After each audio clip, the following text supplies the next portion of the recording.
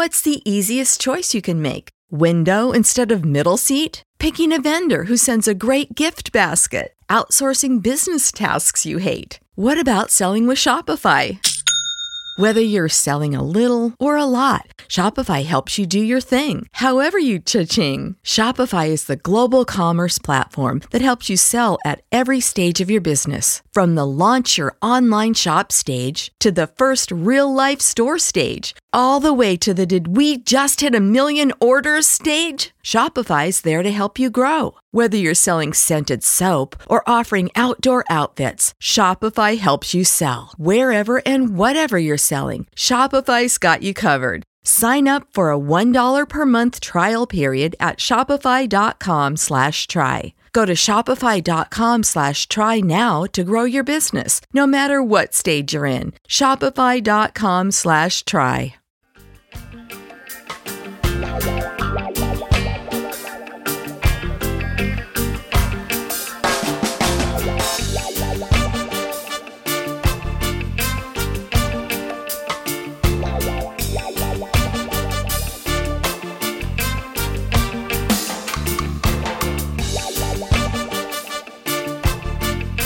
Hello and welcome to the Healthy Herb Podcast, a place of information and inspiration for the home herbalist.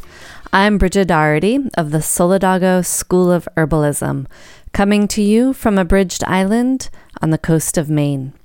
In today's show, I'm talking about an ancient herb steeped in folklore, ceremony, and healing, commonly known as mugwort, also known as cronewort, and botanically known as Artemisia vulgaris. Before we get started, I want you to know that I'm not a doctor, nor do I diagnose or treat people. What I share is based on my own experience and what I have learned from my mentors. Ultimately, I want you to be empowered in seeking and achieving your own version of optimum health. I want you to be inspired to connect and relate to the common plants that grow all around you. Together, let's make home herbalism be as common in the everyday household as cooking a healthy meal. Now, without further ado, let's have some fun and dig in.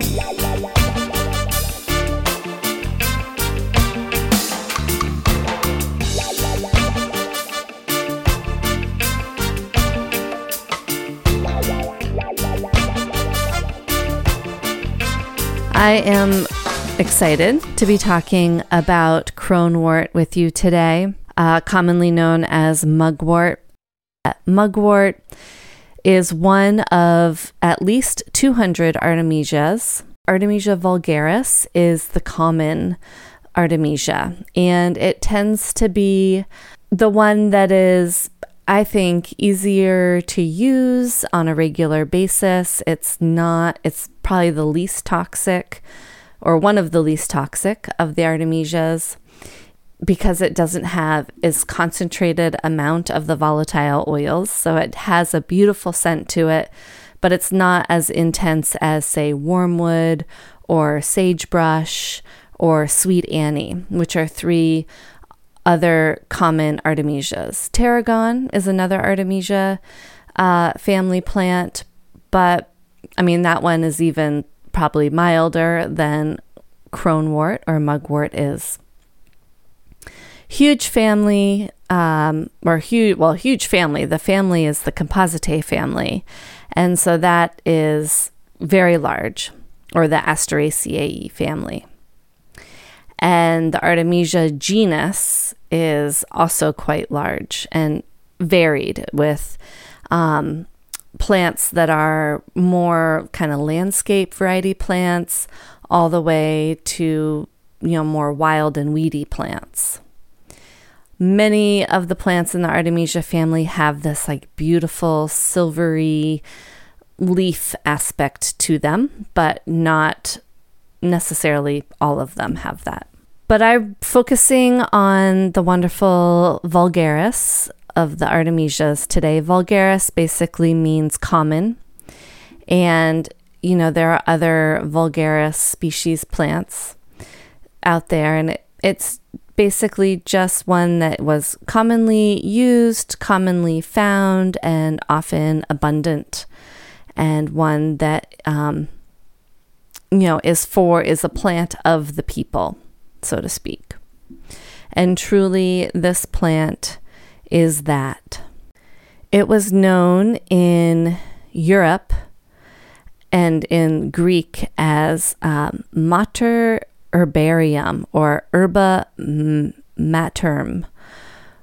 Sorry again for my pronunciation, but that basically means female plant above all other, or mother's herb, or mother of herbs. And in a lot of ways, this plant, cronewort, was and still is an herb that really benefits women and girls of all ages and all stages of life. It also benefits all people, men included, and it's a very full body tonic, which we will get into. So a tonic of the digestive system, a tonic to the lungs, a tonic to the cardiovascular system, a tonic to the musculoskeletal system, a tonic to the reproductive system. So there's many benefits, and we will get into that. But first I want to talk a bit about the history and why this plant and why this genus was dubbed Artemisia.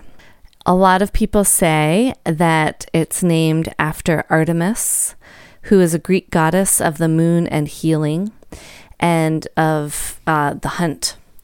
Mugwort itself is commonly thought of to be ruled by the moon, and again, it has this beautiful silvery foliage that under the full moon really lights up.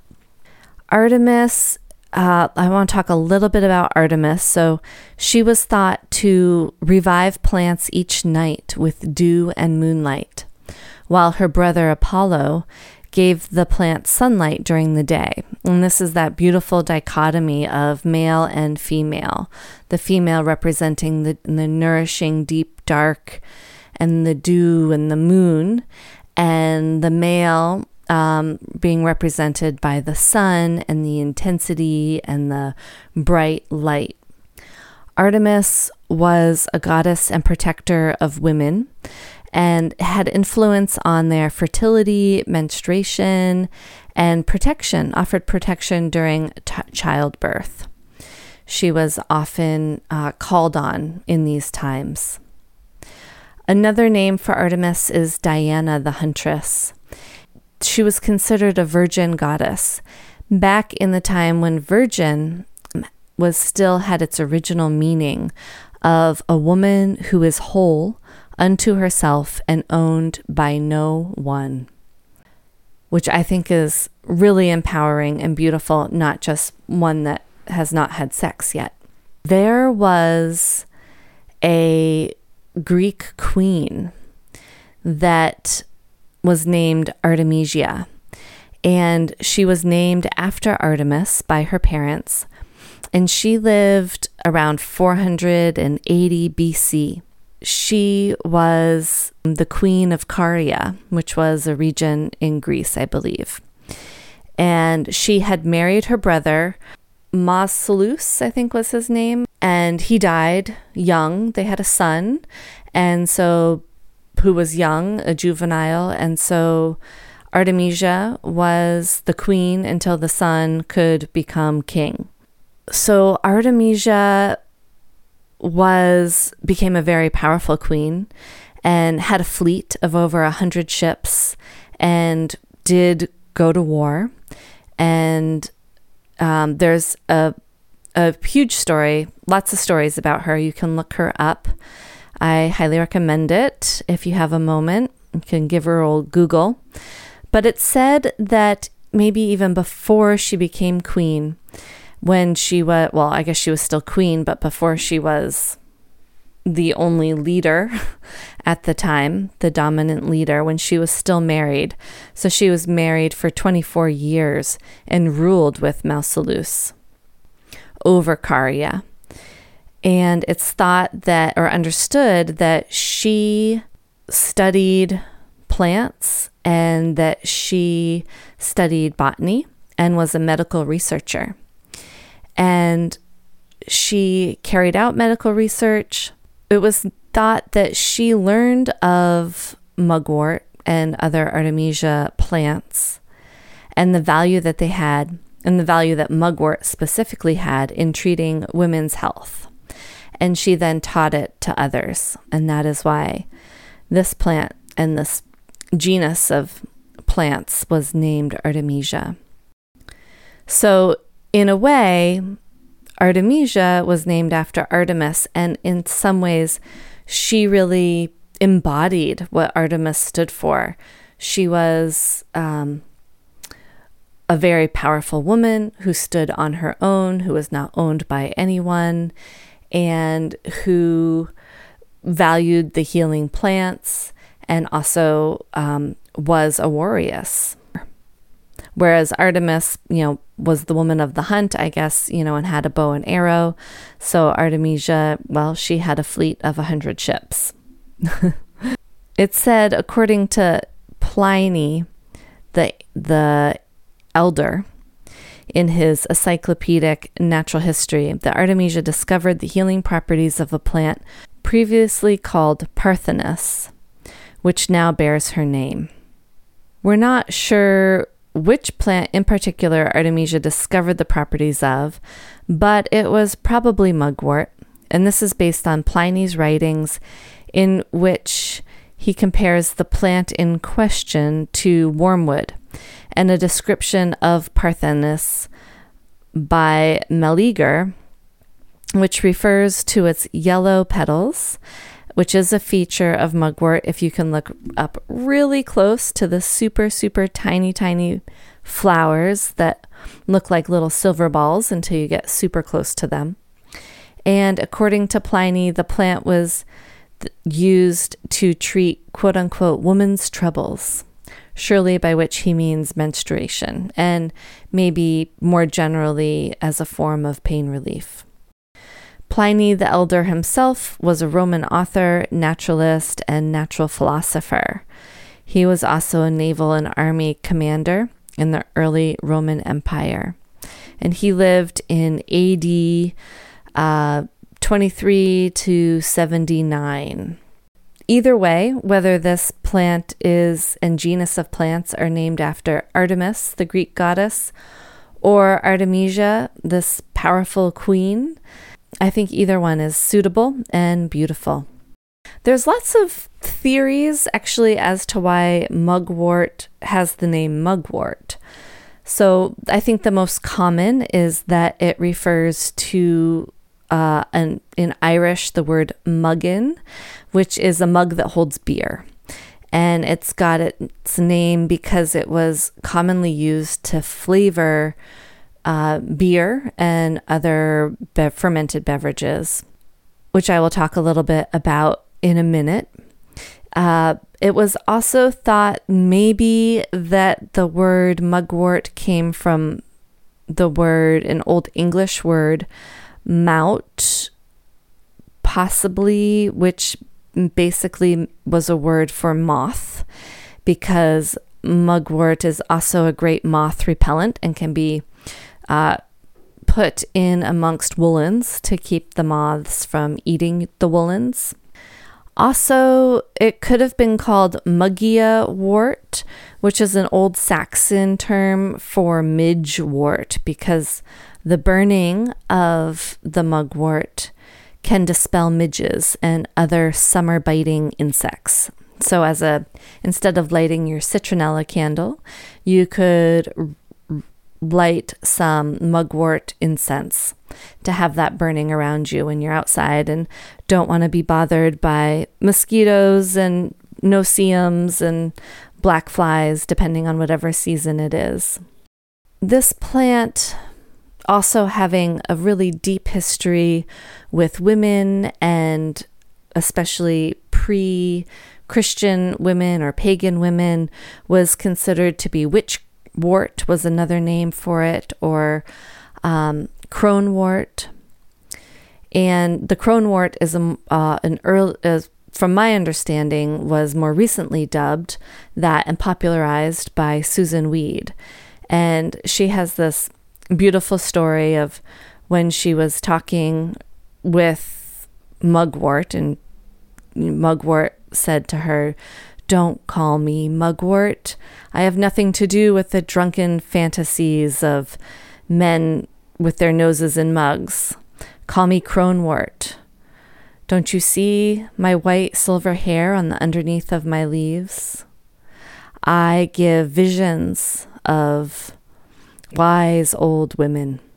I love that. Cronewort just feels so much more honoring of the plant and its history than mugwort, although it was an herb that was fermented into beers. So that also, I guess, has some honoring, but cronewort just sounds more beautiful to me.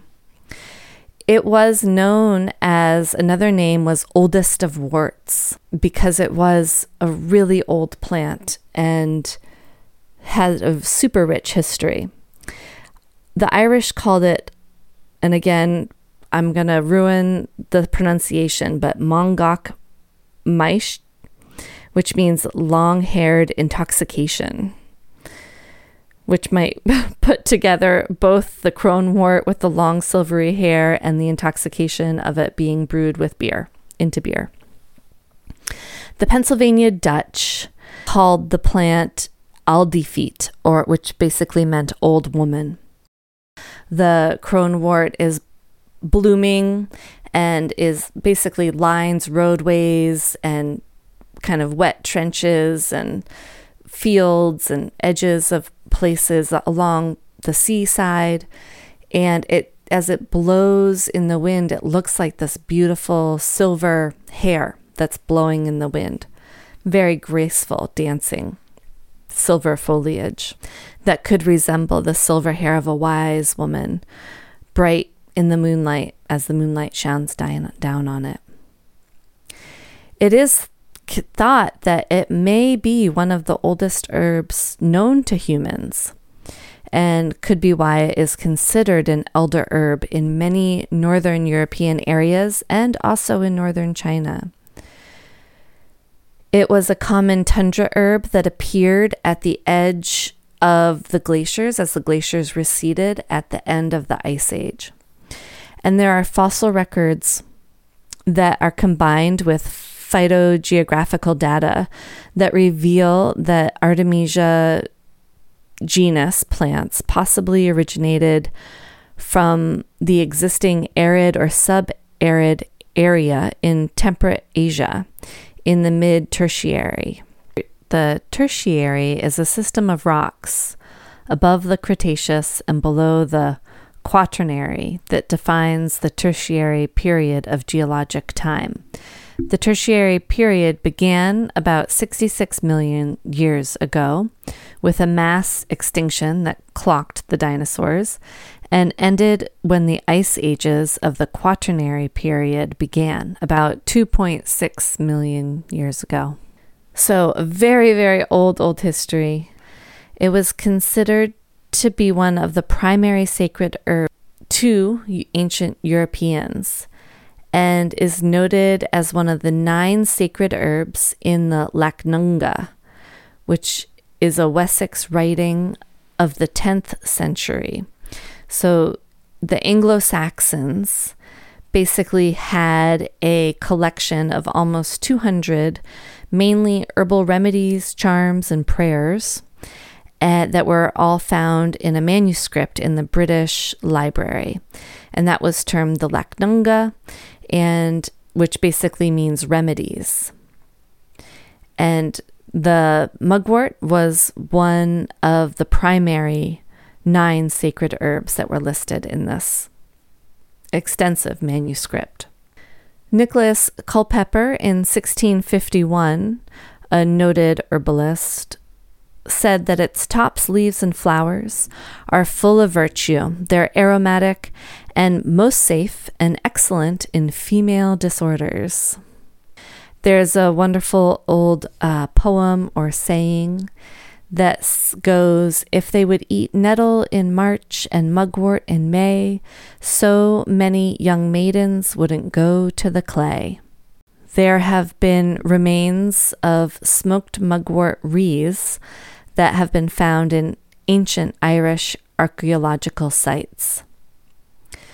And there's also a large history showing that the wreaths of cronewort were burned on Midsummer's Eve celebrations and were traditionally used throughout the world in sacred ceremonies as incense.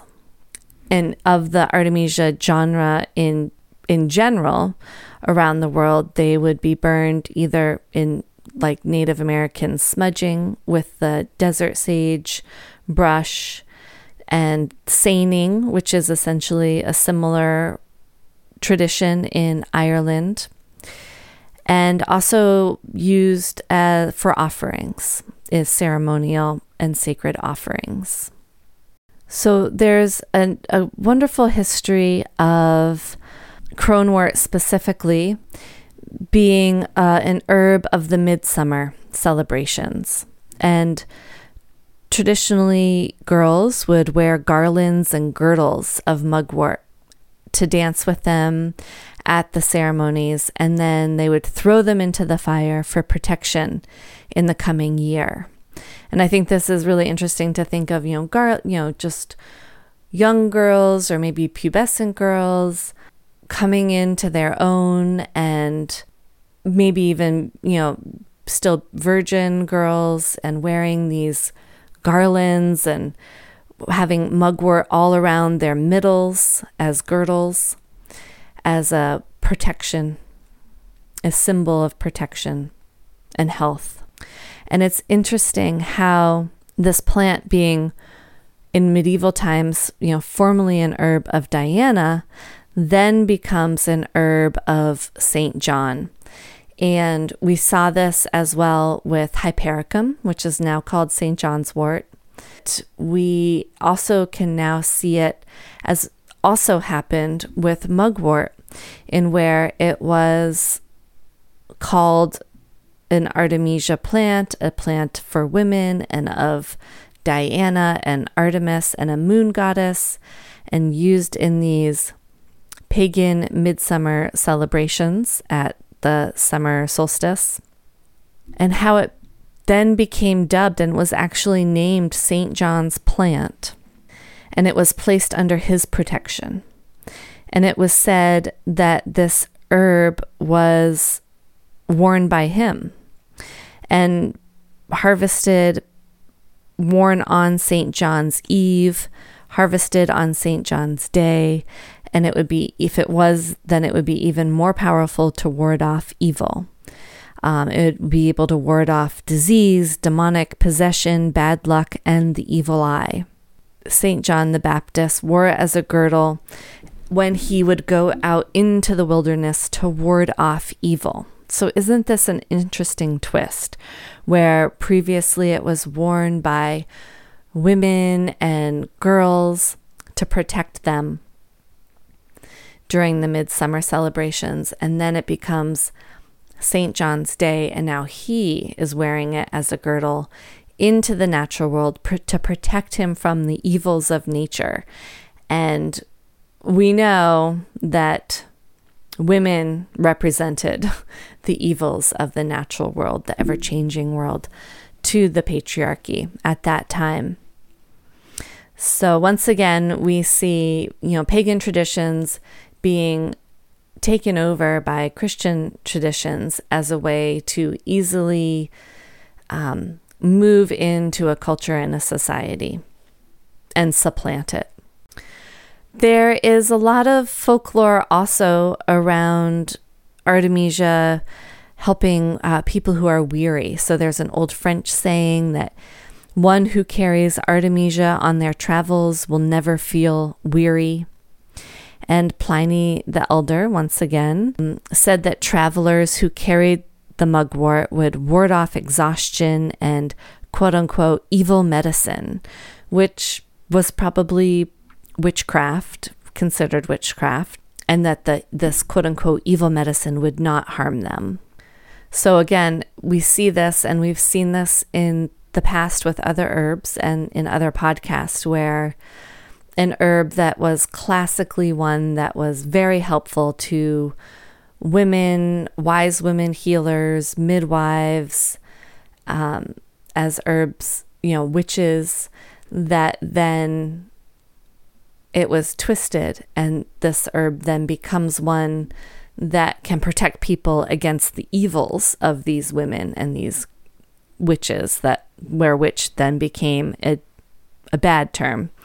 So the mugwort used as a talisman against tiredness, and this is something that we could still work with in today's world. You could easily carry a sachet of dried cronewort around with you, and use it for natural scent therapy to kind of keep you alert and awake, which is kind of ironic as I say that, because as we'll get into it, but sachets of mugwort or cronewort are also used as dream sachets or dream pillows, which aren't necessarily pillows that help you sleep, but they're pillows that help you dream vividly, which is actually almost the opposite of sleeping in some ways. Historically, as I was saying, that mugwort was a common herb that was brewed into beer. There were actually a large variety of herbs that were brewed into beer and other beverages before hops really took its role as being the main herb that is brewed into beer. And it's probably and likely why mugwort has its name. The flower was gathered and dried, and then the fresh herb was actually considered unsuitable. And then it was decocted with malt liquor and then added to the beer. And in some parts in England, it was still used in beer into the early 1900s. There's this great book by Stephen Herod Buhner called Sacred and Herbal Healing Beers. I actually saw Stephen Buhner give a speech actually at an international herb symposium back in the early 2000s. And he was saying that, from my memory, hops was not used in beer brewing, and that more ceremonial like herbs like yarrow and mugwort and a huge variety of herbs were used, and probably would have a little bit more psychedelic effects or ceremonial and sacred effects, and could be imbibed during the holidays like the midsummer solstice, and would just kind of help make the ceremonies more fun, I guess. And that with the incoming of the church and patriarchy, that they made it a law that you were only allowed to brew beer with hops and no other herbs, and that hops is a sedative, and so it would actually depress the people, and it actually could be a depressant unto itself, the hops, but that it made people drowsier and sleepier and more sedated when they were drinking the beer, and more easy to manipulate and control, possibly. And so I find that I think that's the only thing that I remember from that lecture that I went to, but it really stuck with me, and I find it very interesting, and how long that has stayed with us in tradition, of hops being brewed into beer as like the dominant herb. So cronewort was a very sacred herb. It was considered an herb of water, an herb of the triple goddess, an herb of the moon, and of Artemis. It was used to bless divination and sacred tools and altar objects. both with smoke or with the infusion itself, kind of spraying the infusion around. It was incorporated into women's rituals of rites of passage, including blood mysteries, first menses, birth, and menopause. The tincture of the flower can be taken for enhancing visioning and deep remembering and getting in touch on a deeper level with one's spirit. The smell of the smoke and just the plain smell of the herb can also have effects and heighten psychic awareness. So there are a variety of constituents to this plant. There are triterpenes and sesquiterpenes. There's sesquiterpene lactone called vulgarin. And there's phytosterols, which are constituents that our body can turn into, or actually the microbes in our body can turn into chemicals that mimic our own body's hormones, which are often called phytoestrogens. There are actually no estrogens in plants, but there are phytosterols that our gut flora, our gut microbes can then take and turn into constituents that look like and can bind with our hormonal receptor sites. And that's probably one reason why this plant has such a effect on female health. There are flavonoids and there are coumarins and coumarin derivatives. So coumarins are most commonly thought of as blood thinners, although there are coumarins that can both thicken blood and also thin blood. There's a variety of coumarins that don't have any effect on the blood, and there's over 13 different types of coumarins. But I think we think of it mostly as being a blood thinner because the drug Coumadin is based on one type of coumarin, and so that's why. And Coumadin is a blood thinning drug. So we know that this plant has a lot of volatile oils to it because it does have this really relatively strong smell, not as strong as many of its relatives, like as I was saying, sweet Annie and sagebrush. But in the volatile oil, which can be extracted and turned into essential oil, there is thujone, there is pinene, cineol, linalool, borneol, and vulgarol. The thujone itself is the one that most people are concerned about. It's considered, when extracted and on its own, thujone is considered a narcotic poison by the FDA and can cause convulsions and is very poisonous in large concentrated amounts and an abortifacient. It is also found in cedar, which is probably what it's named after, cedar being the Thuja genus. And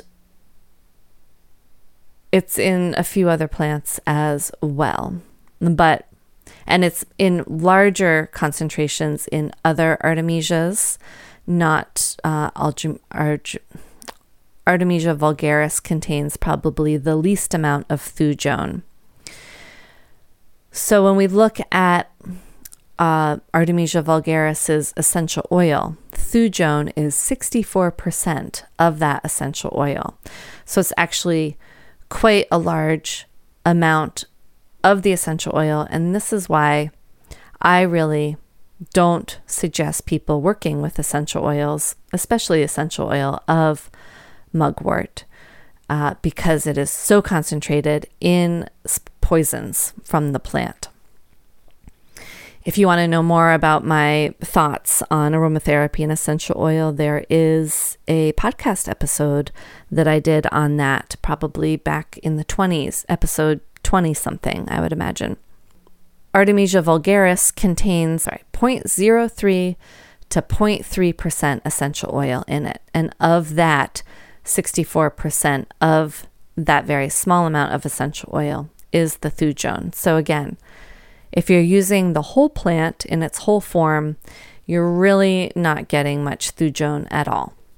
But it is something to be aware of if you really start extracting and concentrating the volatile oil of the plant.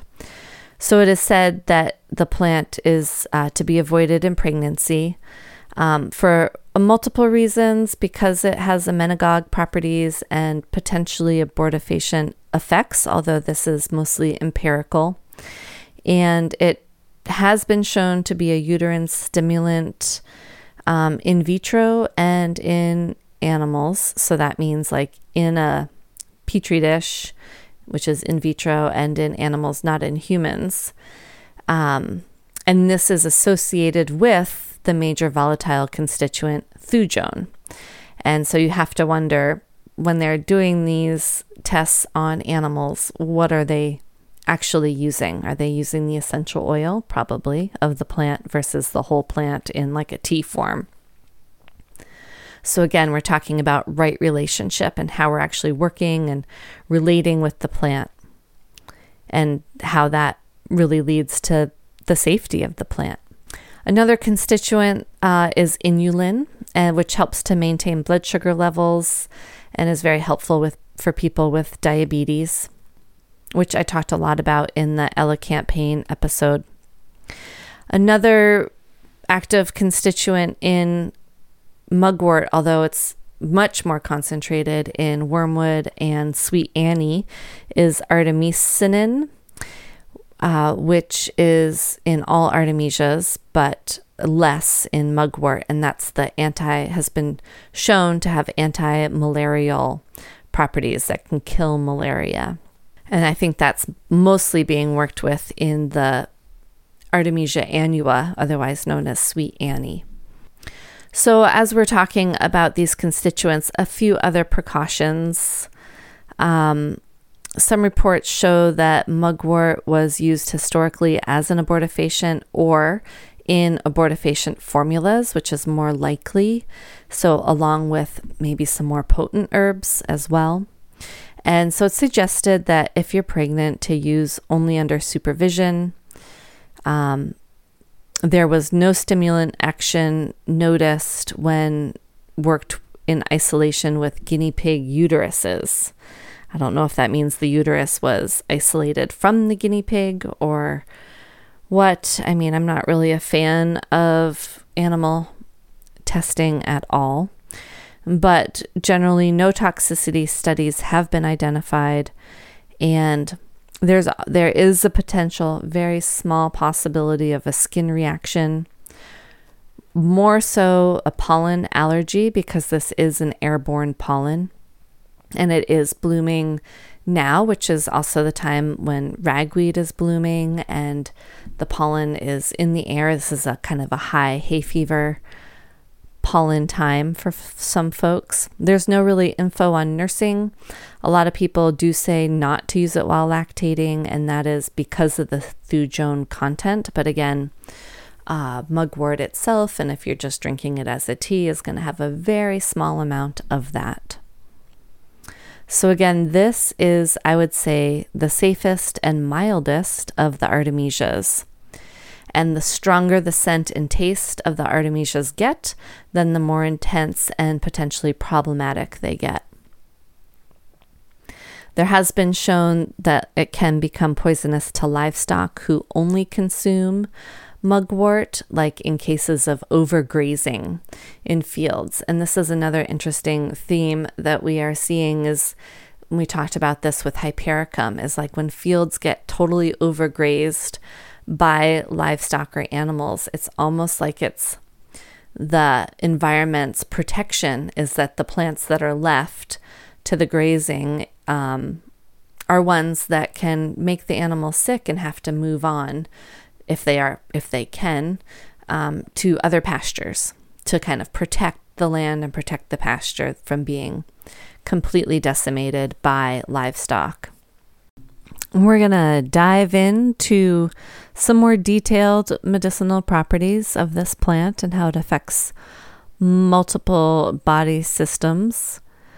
So stick with me and I'll be right back.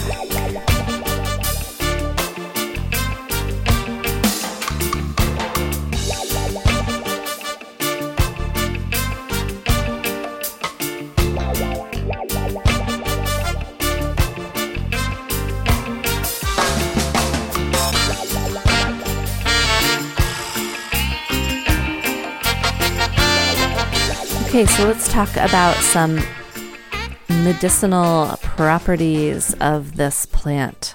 It is, as I was saying, a tonic to many aspects, many systems in the body. It strengthens and tones the nervous system, the digestive system, the circulatory system, the kidneys, the lungs, the reproductive system, and the musculoskeletal system. It's considered a digestive bitter, and yes, it is bitter, not nearly as bitter as its cousin wormwood. It's a carminative, which eases gas, and it's especially known to be a very effective cholagogue, which helps the release of bile and helps the liver to produce bile and helps the gallbladder to release it to help to break down fats that we consume in the intestines. It is an anti-inflammatory and an antispasmodic.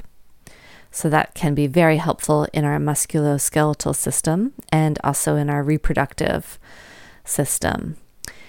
It's a vermifuge, anthelmintic, and antibacterial. So it basically kills parasites, worms, and an array of bacterias.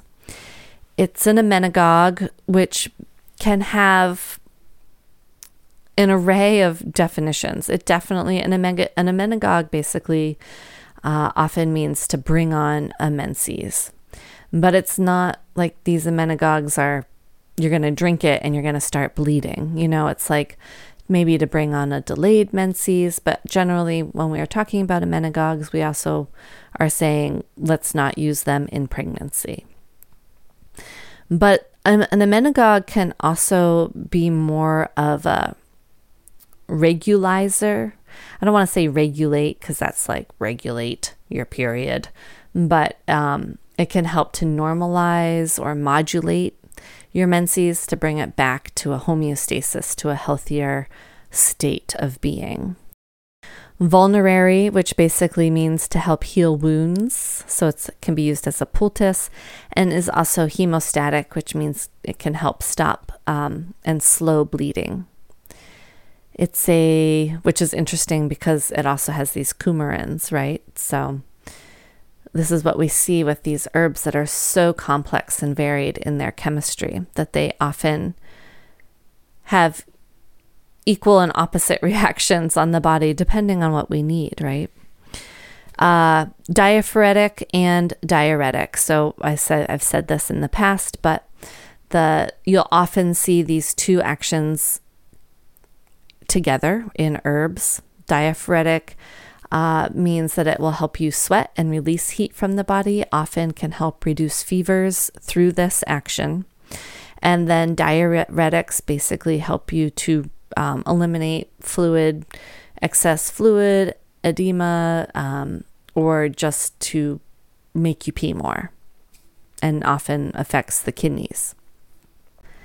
Okay, so we're going to dive a little deeper now into specific areas of the body that this wonderful plant, Cronewort or Mugwort, can help us with. So we're going to start with women's health because this definitely is a woman's herb. For women's health, it's considered a tonic for the ovaries and uterus, and is beneficial for a huge range of female reproductive disorders.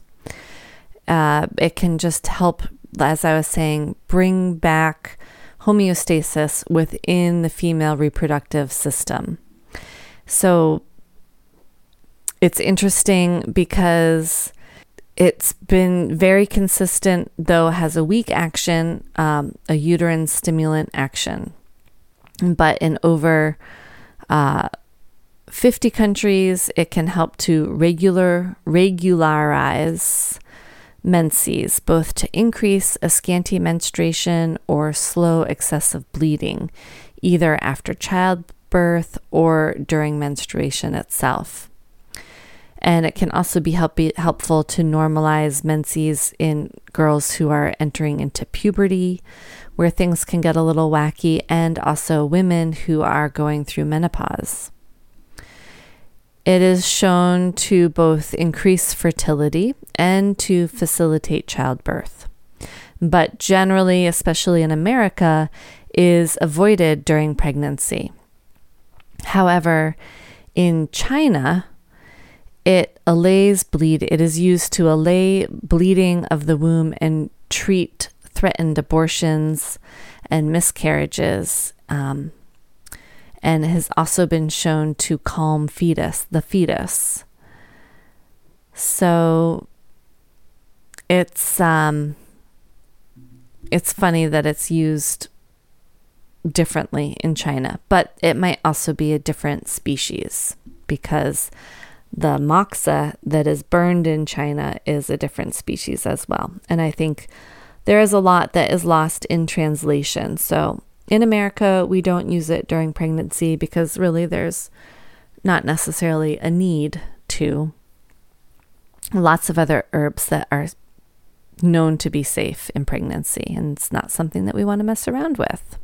Generally, it would be very beneficial for people who specifically have either scanty or excessive bleeding that is triggered by nervous conditions in the body, because it is a nervous system tonic as well.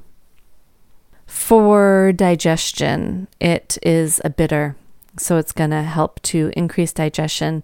It improves stomach tone and relieves a wide variety of digestive woes, especially if you're having a hard time digesting and breaking down fats. It provides tone to the intestines, so is considered a mild, gentle laxative, not a stimulant laxative. It supports the liver, again, because of its bitter tendencies.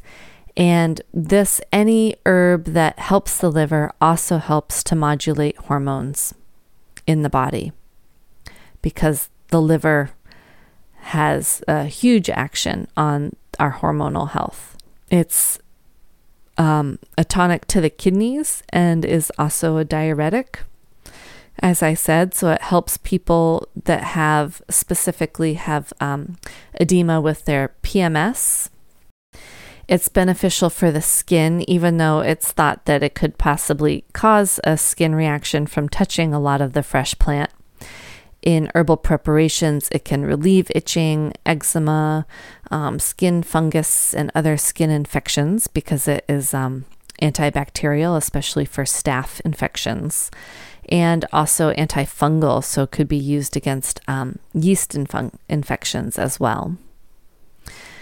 A nervine, a tonic for the nervous system, and it can allay a variety of types of depressions. So in general, we need way more words than just depression, because there are so many different aspects and types of depressions.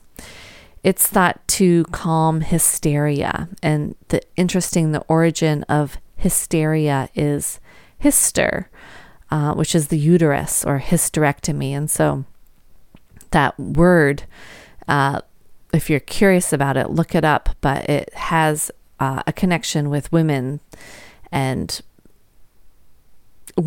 basically women who were trapped as homemakers and were ended up being considered hysterical and going into hysteria because they basically couldn't live the life that they wanted to live, from my understanding of it, and so were considered hysterical. But nervousness and nervous disorders, so for people who are generally shaky and need a mild sedative for the nervous system, this could be helpful. And interesting enough, it's also been shown to help ease epilepsy and convulsions, possibly help to control seizures by decreasing the severity and frequency of them in either a tea or a tincture. So this is, if you want to work with this, I would definitely recommend doing more research on this specifically. Although it seems like maybe cannabis is more the herb than mugwort is for this specifically these days. Help with sleep as a tea or a tincture, but the scent of it is going to increase dreaming, and the thought is that it might actually be more stimulating or slightly agitating to the brain, so that when we are sleeping, it keeps us more in this slightly awake, so we have more vivid dreams and more lucid dreams, and can sharpen intuition and perception and also strengthen memory. And that is also, I believe, more as like a natural scent therapy, but or in ceremony. Immune support. It's antimicrobial, specifically against staph, Pseudomonas, E. coli, Klebsiella, strep, and more.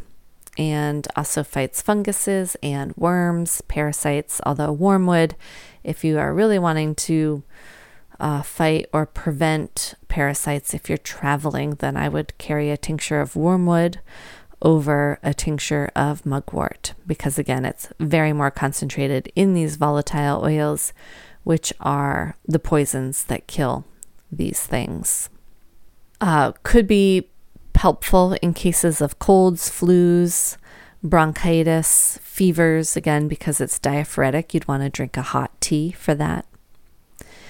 And very beneficial for the musculoskeletal system, which I feel like we don't hear a lot about with mugwort. So especially in cases of rheumatism, which is basically any disease that's marked by inflammation and pain in the joints, muscles, or fibrous tissue, especially including rheumatoid arthritis, the antispasmodic, relaxing to cramps and tension in the body.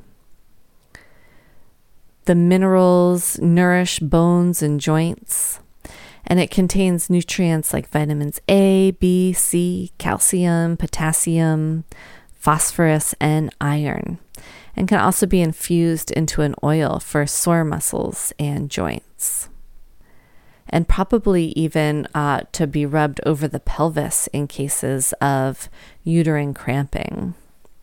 Very beneficial for the lungs. It can help relax because it's antispasmodic, these bronchial tubes, and help to open the airways.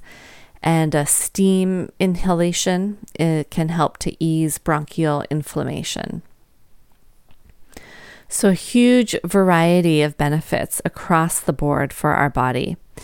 Lots of preparations. I would say the more common ones is a tea, and maybe you could put a couple other herbs in there if the flavor is too bitter for you. Maybe to lighten it up, maybe a little bit of mint or something. A tincture, which is an alcohol extract. You could infuse it in vinegar for a bone building vinegar if you want to extract the nutrition, like the vitamins and minerals from the plant. Topical poultice for wound healing. An infused oil, again, as I was just saying, for muscle soreness and cramping and spasms. A smoke inhaled both ceremonially and potentially to help open the airways. A bath, an amulet, an incense, a ritual tea, or dream pillows. I made a dream pillow of mugwort, and I think I was in the first year of motherhood, and I put it under my pillow, and after 3 nights of super intense dreaming, to the point where I was really not getting a restful sleep, and I really needed it because I was still nursing my child in the middle of the night at times. I basically had to remove it from my bedroom, and it has not returned to my bedroom, but it probably will Again, the dreams were way too intense, and it was not a restful sleep, which is what I needed at the time. Eaten as a food, the young leaves from the tips of the plant that is growing, used in cooking, used as a seasoning. In the spring greens can be added to salads or steeped in a vinegar to make a dressing.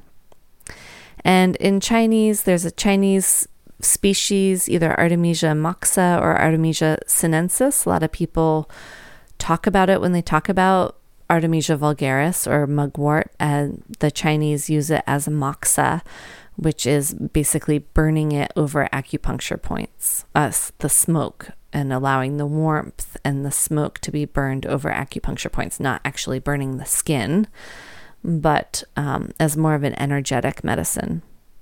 So native to northern Eurasia, it's been introduced to North America and now lives in temperate regions of the northern hemisphere around the world. It grows in open areas along roadsides. It spreads on rhizome runners under the ground, just like mint does, but could probably overtake a mint patch. So it's not a plant that you necessarily want to introduce to a very controlled garden. Although it has been said that often it grows by the front door of herbalists. I love that, and I know many herbalists who do grow it and plant it in their dooryard, and maybe it grows by the front door because it can kind of overtake the area easily. It spreads rapidly. So it's usually totally okay to forage. It's an abundant weed. You really don't have to worry too much about over harvesting it, especially if it's just for personal use. So when you harvest it, different herbalists harvest it at different times. So again, any time of the year, you can harvest it. In the spring, it's going to be more edible for food and more tasty. And then as the leaves grow and mature, you're going to get more of those volatile oils. Once it blooms, you're going to have even more possible volatile oils, but you're not going to have as many leaves to work with. So try working with it at different points in the season and see what you prefer to work with. If you are allergic to the pollen, then you may not want to have the pollen in your remedies, so you may want to harvest it before it blooms.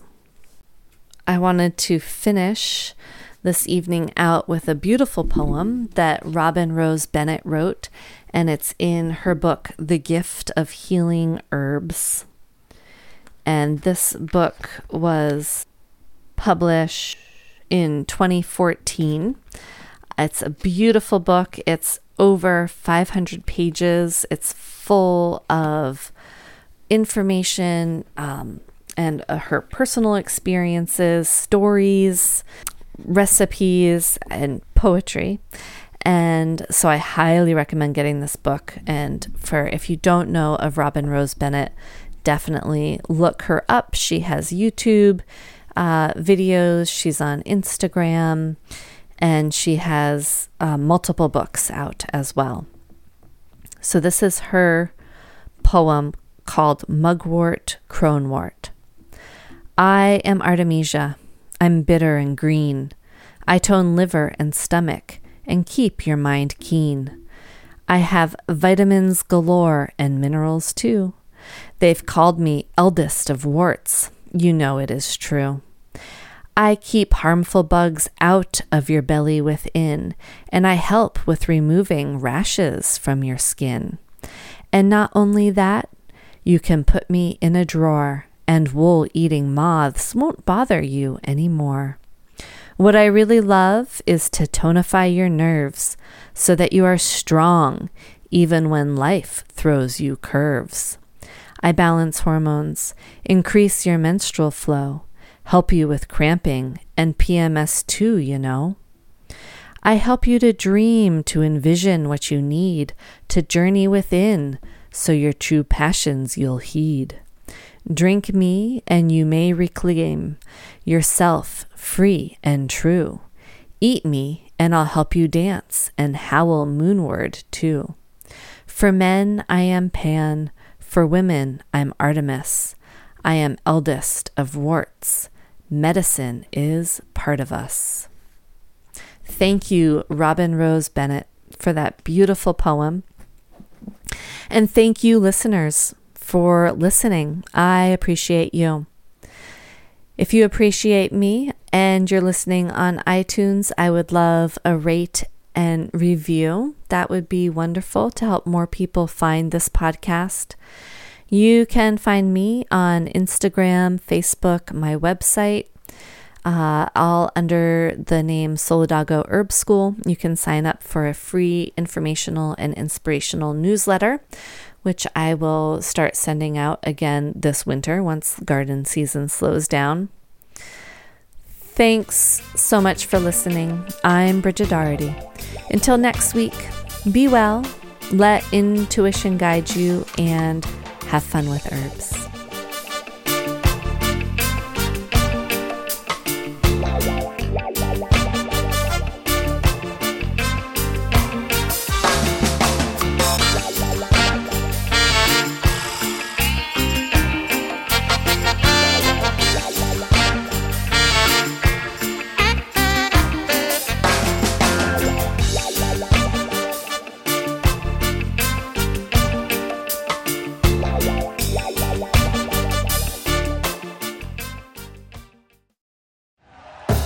Thank you for listening to Believe. You can show support to your host by subscribing to the show and giving us a 5-star rating on your preferred platform. Check us out at Believe.com and search for BLEAV on YouTube.